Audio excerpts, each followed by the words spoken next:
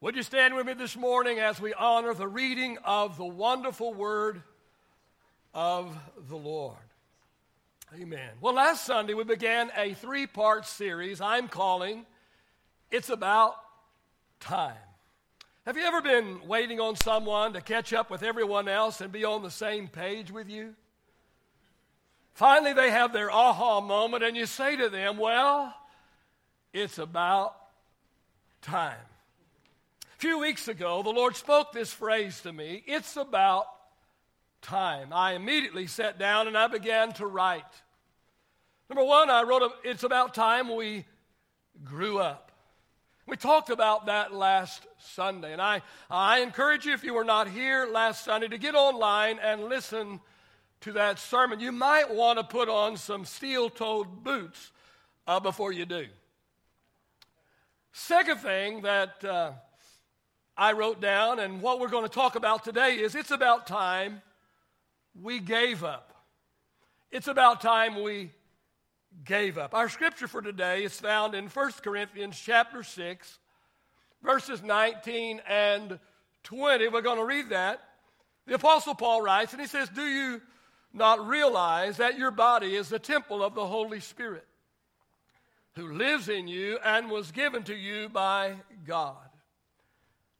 You do not belong to yourself, for God bought you with a high price.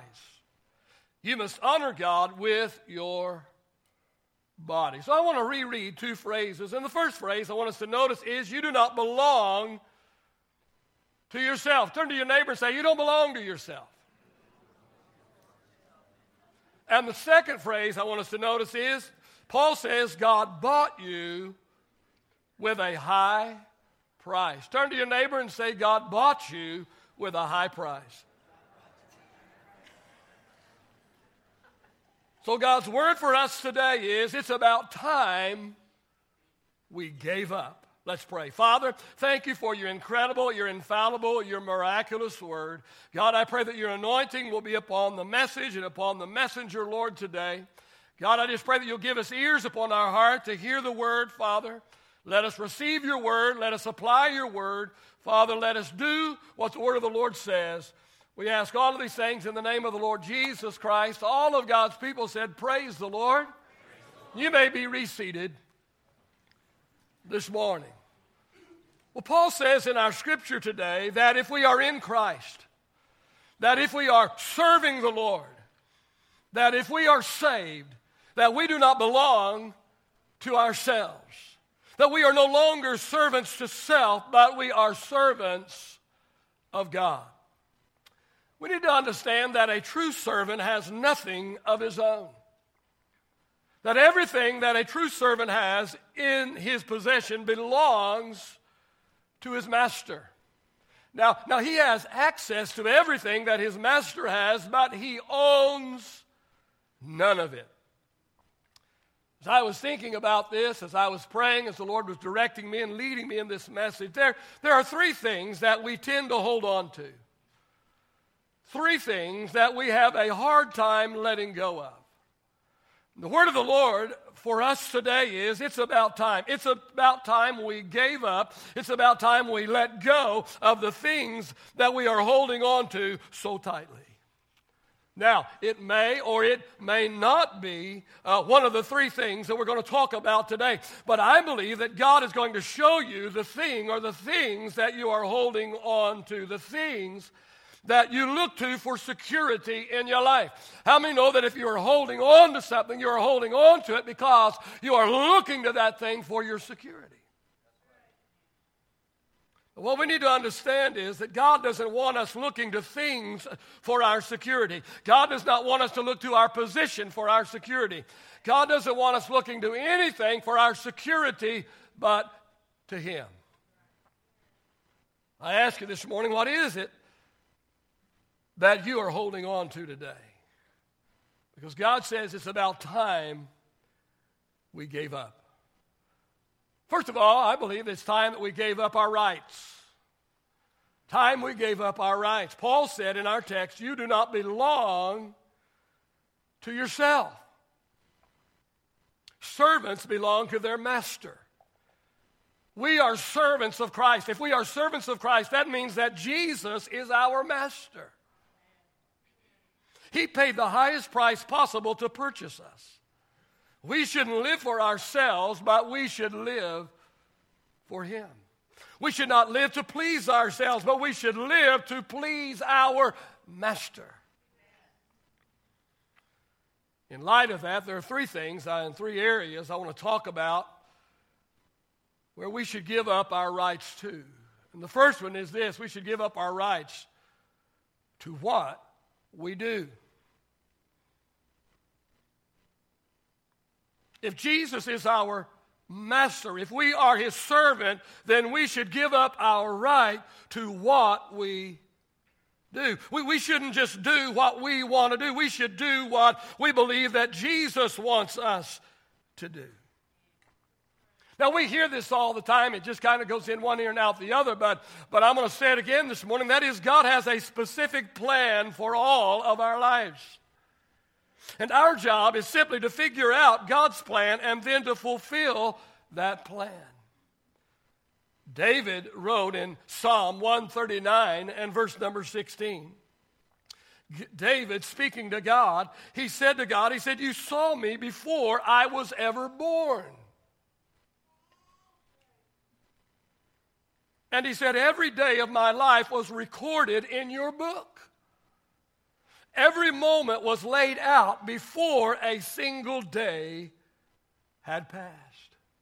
Now, if this doesn't convince us that God has a plan for us, then I don't think anything would ever convince us. But here's what I've discovered. I've discovered that God's plan for me is much better than my plan for me. Now, if you haven't been living for God very long, you don't understand that and you don't know that. But I've been living for God for a long, long time, and I have discovered, and it's taken a lot of time, but I have finally discovered that God's plan for my life is much better than my plan for my life. I think I know what I want. I think I know what I need. I think I know what will make me happy. I think I know how God ought to run His business.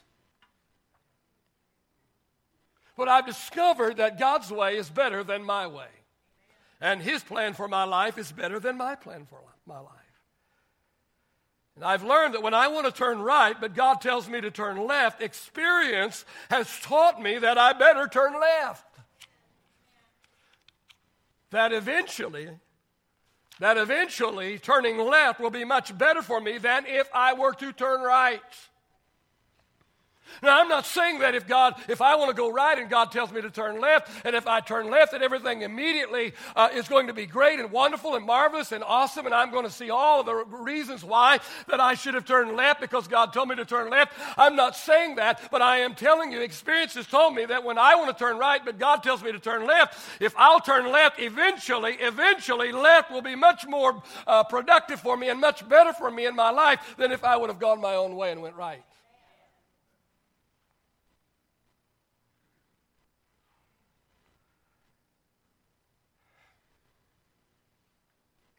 Then also to where we go. Not just to what we do, but also to where we go. Now, if I'd gone where I wanted to go 13 and a half years ago, I wouldn't be standing here this morning.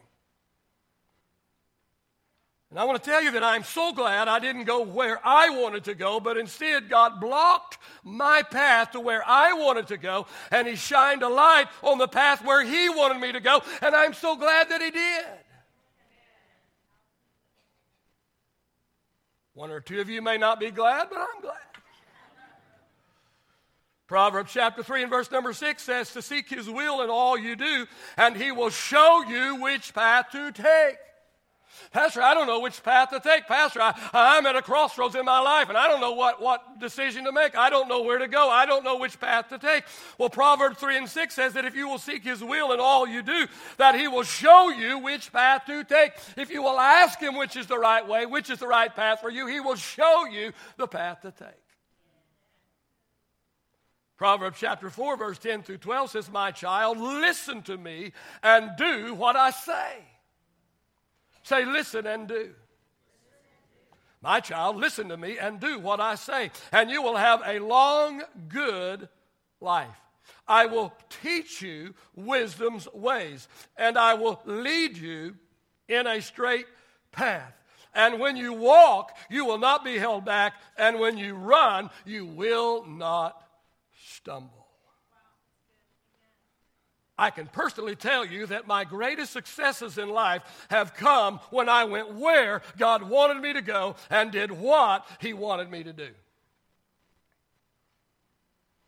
I can also tell you by experience that my times of struggle and my times of mediocrity have come in the times that I have done what I thought was best. When I tried to fix things on my own. When I steered the wheel. When I got out of the co-pilot seat and got in the seat of the pilot. You know, years ago there was a bumper sticker that says, God is my co-pilot. Well, I don't know whoever came up with that, but it's wrong. If God is your co-pilot, get out of that seat.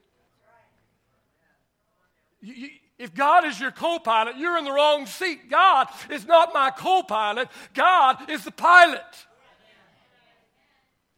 I'm not telling God what to do. I'm not telling God where to go. I'm not giving God ideas. He is the pilot, and I'm the co-pilot. So if God is your co-pilot, you're in the wrong seat.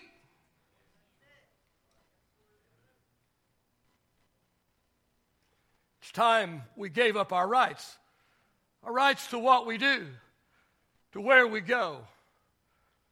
And number 3, to know why things happen as they do. See, a servant doesn't need to know why. A servant only needs to know what and where. Servant isn't responsible for the outcome of his master's decisions.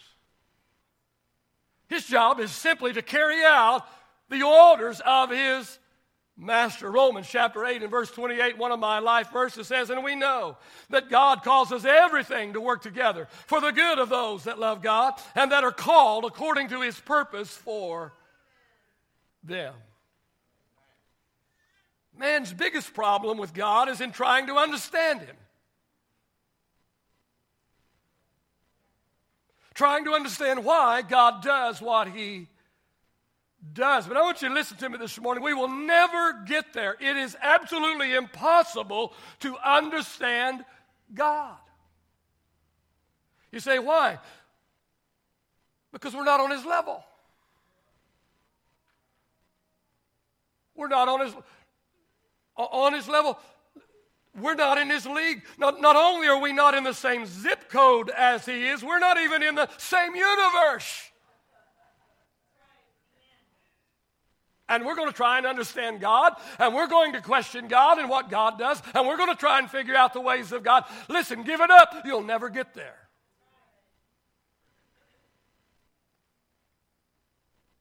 Isaiah 55, verse 8 and 9, God says, my thoughts are nothing like your thoughts. And my ways are far beyond anything you could ever imagine. Even as the heavens are higher than the earth, God says, so are my ways higher than your ways, and my thoughts higher than your thoughts. As servants of the Lord, we have no right to demand to know why our master does or doesn't do what he does or doesn't do. Our job is simply to trust and to obey. And only when we fully trust Him will we fully obey Him. I'm going to say that again. Only when we fully trust Him will we fully obey Him. And I also want to say this morning. Disobedience is a sure sign of a lack of trust. When we disobey God, when we refuse to do what God says, what we were actually saying is, God, I don't trust you. I'm not sure you really know what you're doing, God.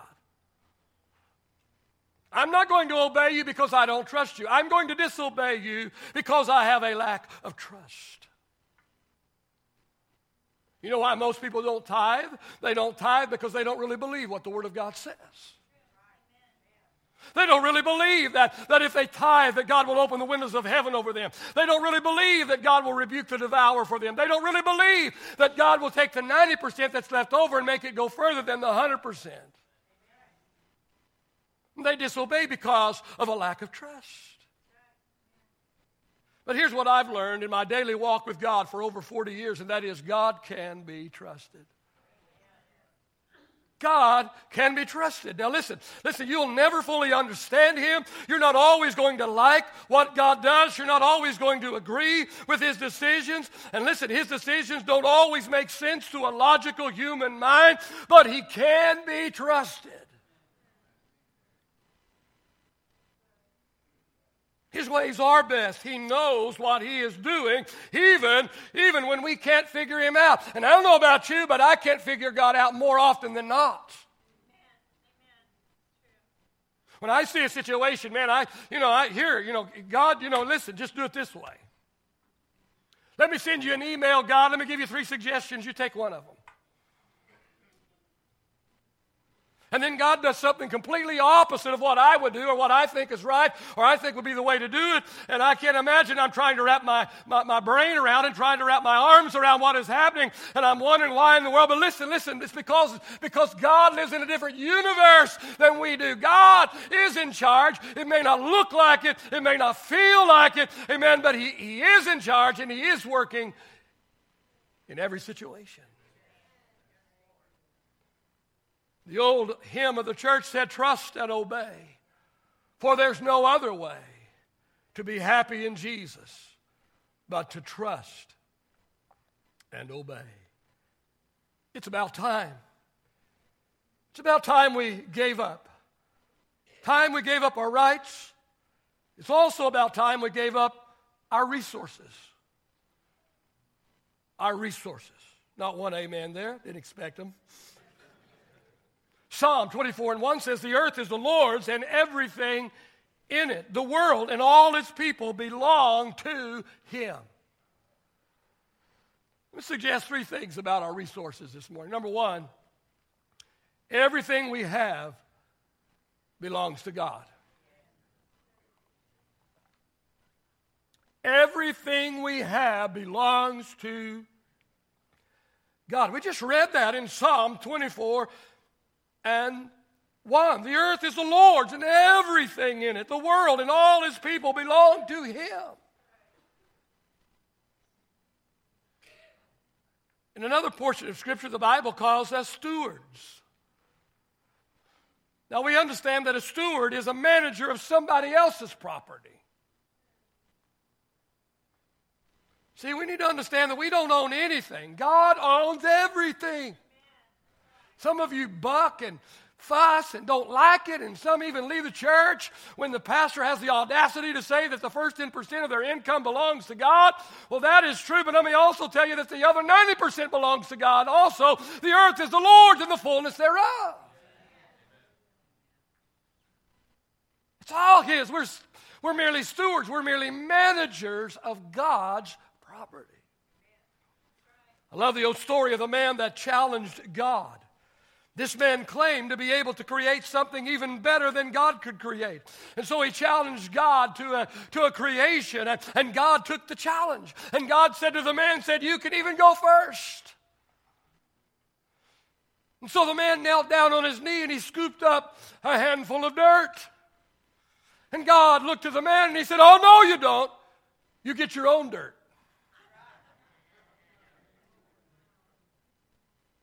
See, everything we have belongs to God.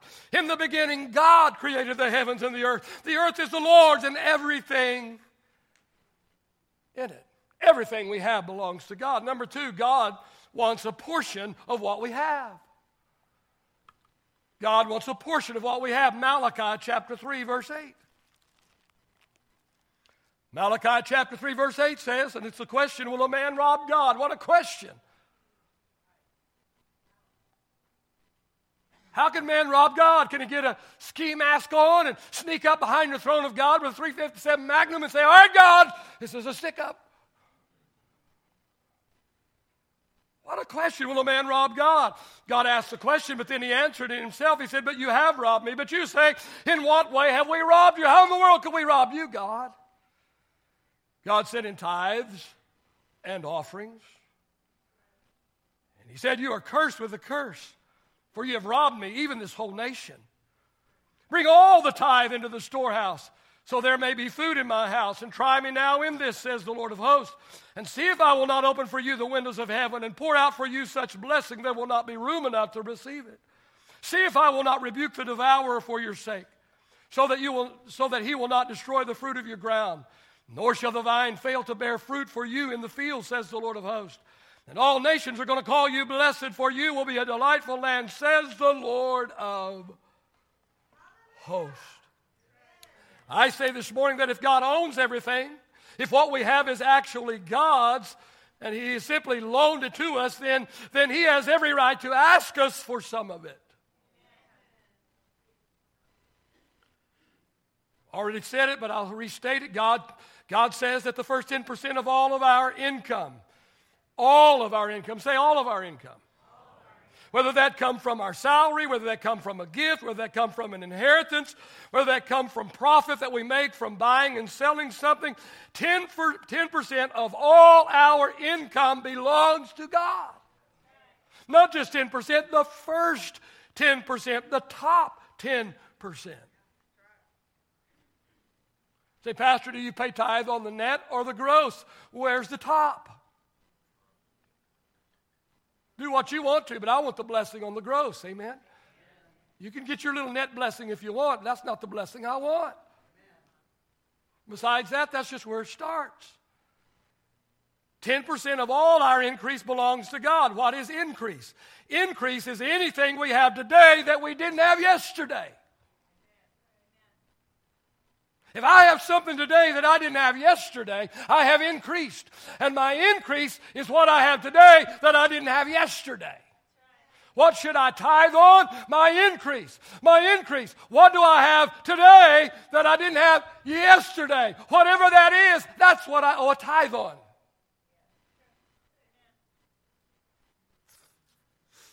You guys are really excited today. I can just really tell you're loving this. Amen. Since you love it so much, let me just go ahead and dig a little deeper this morning. God also wants our offerings. Now, an offering is anything we give to God after we pay our tithe. Not only did God say that He had been robbed by His people in the area of tithes, but also in the area of offering. Read it again, verse number 8. In what way have we robbed you, they asked. The answer, He said, in tithe and offering. Say, and offering. See, some people rob God in the area of tithes. Others rob God in the area of offerings. Now listen, I didn't say that. I'm much too timid and much too nice to say that. I just read that to you out of my manual. Comes right out of the manual. So don't shoot the messenger. Too late. I've already had a couple of arrows shot at me this morning. All right. Now, at the end of this service, we're going to receive our annual Thanksgiving offering. I've already talked about it a few moments ago. I'm not going to talk about it again, but I believe that God is pleased with what we are doing, and I challenge you to do the very best that you can. And if God specifically speaks to you to do a certain amount, I highly recommend obeying God. Remember, it takes trust to obey God. Disobedience reveals a lack of trust. Notice the third thing under resources, and that is God expects us to manage His resources well. Scripture points out that God doesn't waste anything. When Jesus fed the 5,000 with the 5 loaves and the 2 fish, He gathered up the fragments that remained. God doesn't waste anything. And Scripture points out that not only does God not waste anything, but God gets angry with mismanagement. One of many scriptures that point this out is the story of the talents found in Matthew chapter 25, verse 14 through 30. Here's what I've discovered. Most Christians are just trying to get to heaven. Most Christians are just trying to get to heaven. They think they're going to be happy if they can just make it in by the hair of their chinny chin chin. Just barely make it in. What they need to understand, what they need to be concerned with is the judgment seat of Christ. I'm consumed with the judgment seat of Christ. Now understand that we're saved by faith and not by works. We're saved by the grace of God. Our works has absolutely nothing to do with our salvation, only that they are a byproduct of the fact that we are saved. But you cannot do enough good works to get to heaven. You only get to heaven by the grace of God. You only get to heaven by placing your faith, trust, hope, confidence in what God did for you on the cross through His Son, Jesus Christ. That's the only way to get to heaven. But we need to understand that when we get to heaven, it's not all one size fits all. There's a thing called the judgment seat of Christ. And at the judgment seat of Christ, every Christian is going to stand, actually bow before the judgment seat of Christ. And at the judgment seat of Christ, we're not going to be judged as to whether we're saved or lost, whether we're going to heaven or hell. The fact that we are at the judgment seat of Christ tells us we're going to heaven. Because if we're not going to heaven, we won't be at that judgment. We'll be at the great white throne judgment. That's another judgment you do not want to be at. But even though we're going to heaven, even though heaven is ours, we're going to stand before the judgment seat of Christ, and every bit of our works, whether we obeyed or whether we disobeyed God, what our attitude was, what our motivation was for the things we did or didn't do, all of those things, all of our works are going to be revealed. They've all been written down in this gigantic book that God has. And then based upon our motives and based upon our works, we are either going to be rewarded or we are going to watch all of our works burn up in smoke right before our very eyes.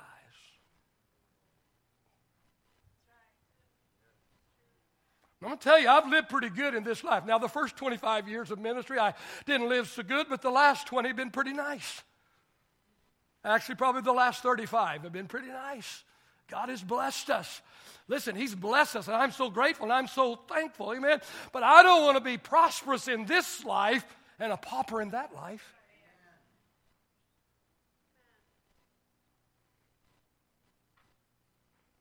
I want some rewards, and I want them to last, amen?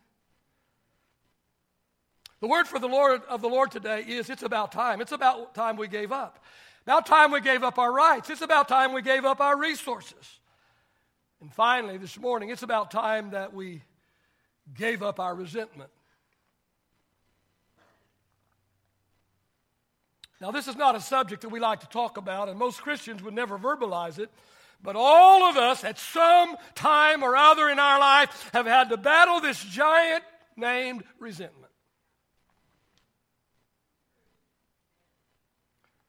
Let me very quickly this morning give you 3 reasons for resentment and two results of resentment.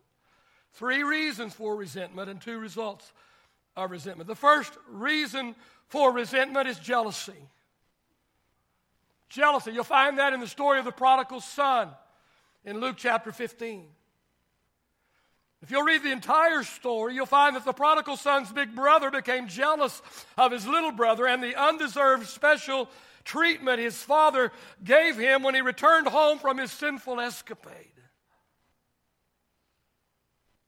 And this jealousy led to resentment and bitterness in the heart of big brother. Sometimes, if we're not very, very careful, we will become jealous of somebody who has something that we don't have. Something that we so desperately want for ourselves. Maybe it's a mate, or maybe it's a child, or maybe it's a nice lifestyle. And we can allow that jealousy to grow until that jealousy grows into resentment and bitterness. Another reason is unfairness. Sometimes, if we're not careful, we can begin to feel like life has dealt us a bad hand. That everybody else has more to work with than we do. Such was the case with the servant who only received the 1 talent we find in the book of Matthew, chapter number 25, as the master brought his servants together and he gave one servant 5 talents, and another one he gave 2 talents, and to this other guy he only gave 1 talent. And this one that received the one talent thought it was unfair. And unfairness caused him to become resentful. Resentful that the other two got more than he did. Resentful that his master didn't trust him with more than what he did trust him with. But if you'll look a little deeper, what we don't realize and what this one man didn't realize was that his master only gave him one talent, not because that he loved the other two servants more. It was actually out of love that his master only gave him one talent. You say, Pastor, how in the world could that be out of the love of the master that he gave one 5 talents and he gave another one 2 talents and he only gave the other guy 1 talent, and you're saying the guy that got the 1 talent, he didn't understand that his master was really loving him by just giving him 1 talent. How does that make sense?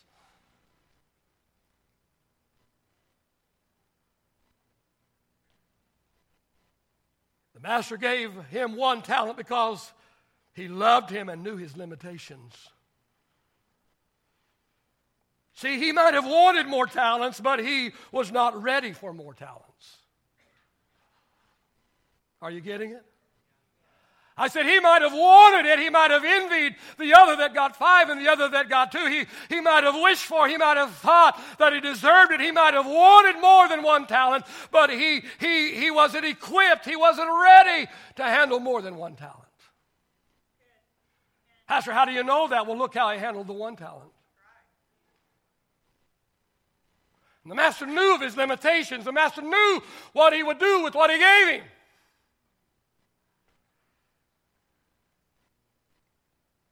The master knew he couldn't handle more talents. He didn't even handle the 1 correctly. If you want more proof of that, read verse 15 of Matthew 25. It says that the master gave to his servants according to their own ability. Why did he give the one 5 and why did he give the other 2? And why did he just give the other one 1? Because he gave according to their ability.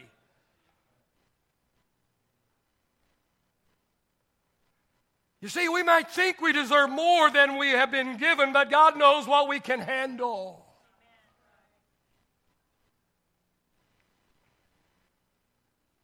Why did God give me 9 widow women over 70 years old and 2 kids in my first church? Because that was more than I could handle.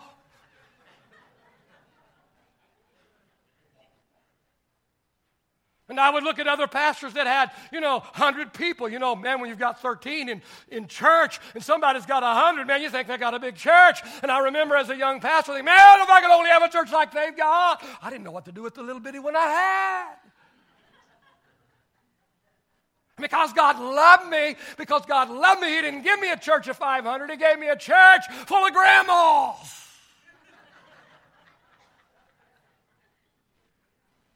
Because grandmas love grandkids.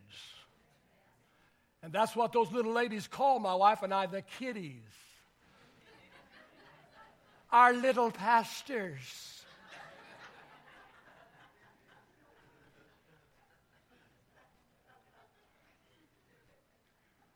I was talking to my brother one day and I said, I don't understand. I said, I've heard horrible stories about this church and how mean these people are. I said, I don't understand. I don't have any of that. I'm thinking I must be a great pastor. My brother said, well, what do they call you? I said, they call us the kiddies. They call us their grandkids. He said, well, how do grandmas treat grandkids?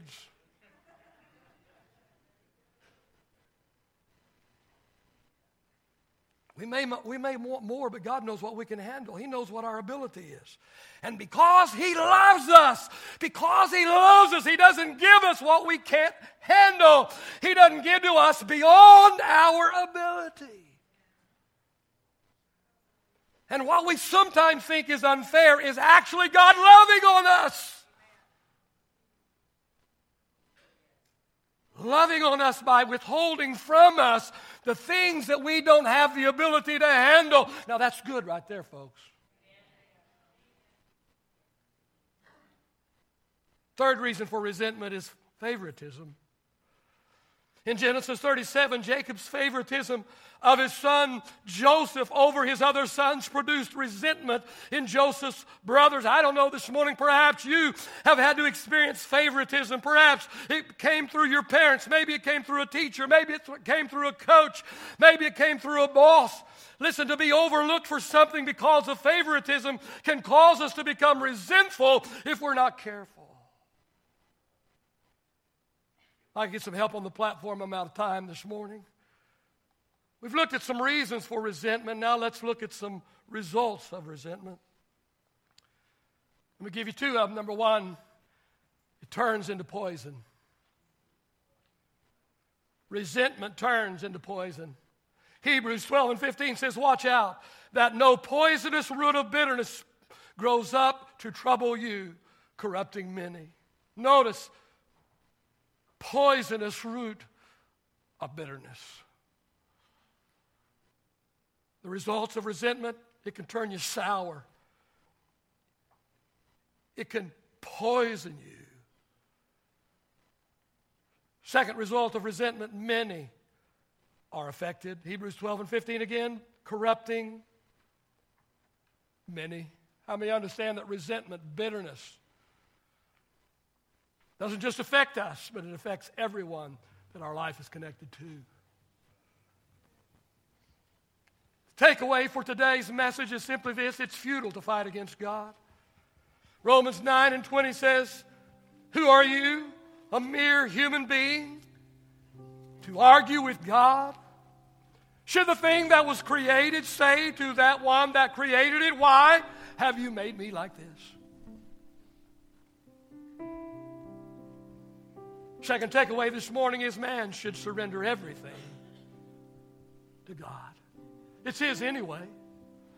It's His anyway. We should surrender everything to Him. Can we stand this morning? It's about time. It's about time. It's about time we gave up. About time we gave up our rights. If He's our master and we're the servant, we have no rights. It's time we gave up our resources. They're not ours anyway. It's time we gave up our resources. Time to stop clutching our resources with a clenched fist. It's time to live life with an open hand. It's time we gave up our resentment. Holding on to that anger, hanging on to that bitterness. Hanging on, well, they did this, well, they did that. Well, you know what? They've moved on. You're the only one that's being affected by it right now. They've moved on. They forgot about it. It's poisoning you and poisoning all those around you while they move on. It's time you gave up. I ask you this morning, which of these are you holding on to today? Which of these are you having trouble turning loose of?